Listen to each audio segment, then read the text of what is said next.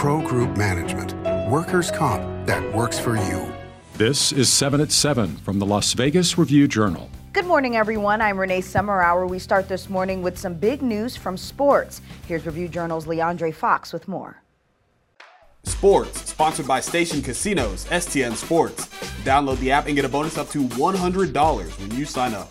Review-Journal Raiders reporter Vinny Bonsignore has learned that Las Vegas has been chosen as the host city for Super Bowl 58 in 2024, pending final approval from owners, according to sources familiar with the process. An official announcement is expected on Wednesday when the league's owners meet in Dallas. Remember, this one replaces New Orleans. New Orleans originally had this Super Bowl, but because the NFL extended its season to 17 games, pushed the regular season up a week, which means everything gets pushed back a little bit, including the Super Bowl. That moved into Mardi Gras area in New Orleans, and you know you can't mess with Mardi Gras in New Orleans, so they said, hey, we can't do that. They're going to get the Super Bowl after for 2025. So there was a opening for 2024. Las Vegas looks to have swooped in and nailed it. Now to more of your top stories brought to you by Nevada Hand's Silver Sky Assisted Living Community.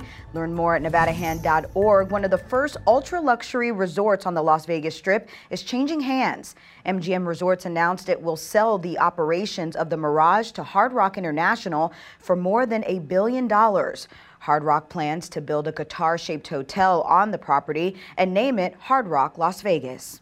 The Nevada Athletic Commission has passed new rules in response to the death of a UNLV student in a charity boxing match. Nathan's Law, named after 20-year-old Nathan Valencia, requires amateur boxing matches to prove ahead of time that they will have trained referees and emergency medical personnel.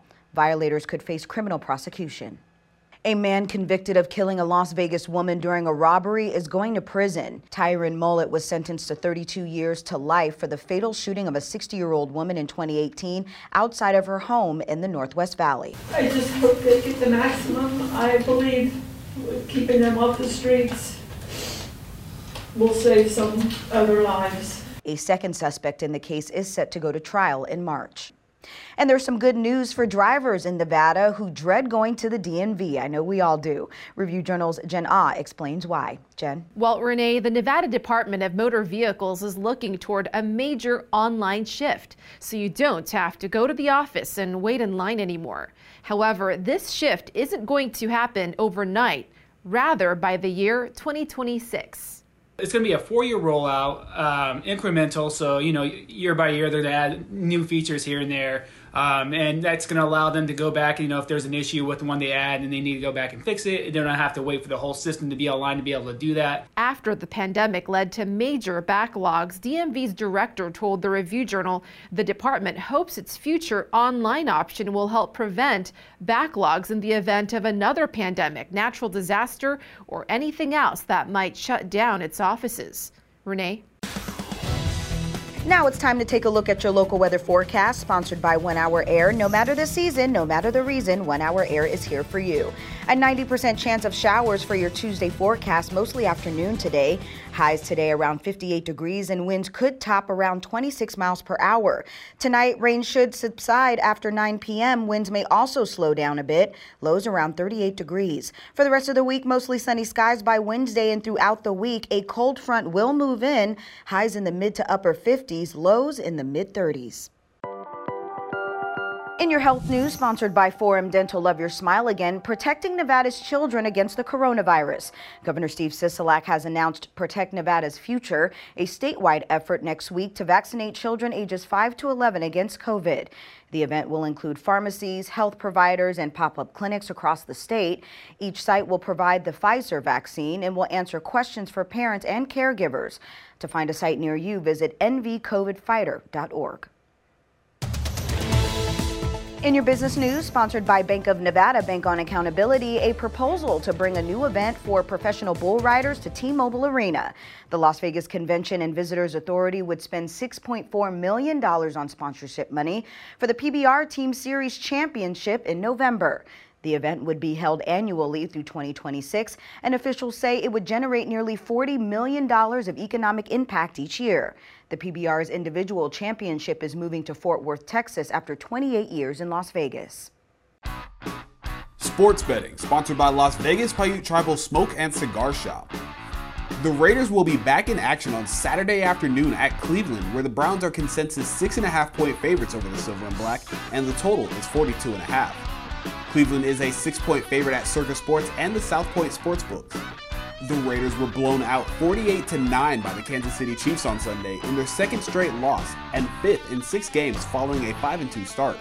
The Raiders have alternated overs and unders in their last 7 games. In your lifestyle news, sponsored by Glittering Lights at Las Vegas Motor Speedway, a national honor for a 4-legged celebrity. Benny, the ice skating dog, is the latest winner of the American Kennel Club's Exemplary Companion Award.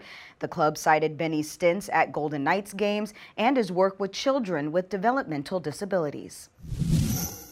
And a mountain of reasons for kids to smile this season. Take a look at all of the new bicycles in the parking lot of Envy Energy.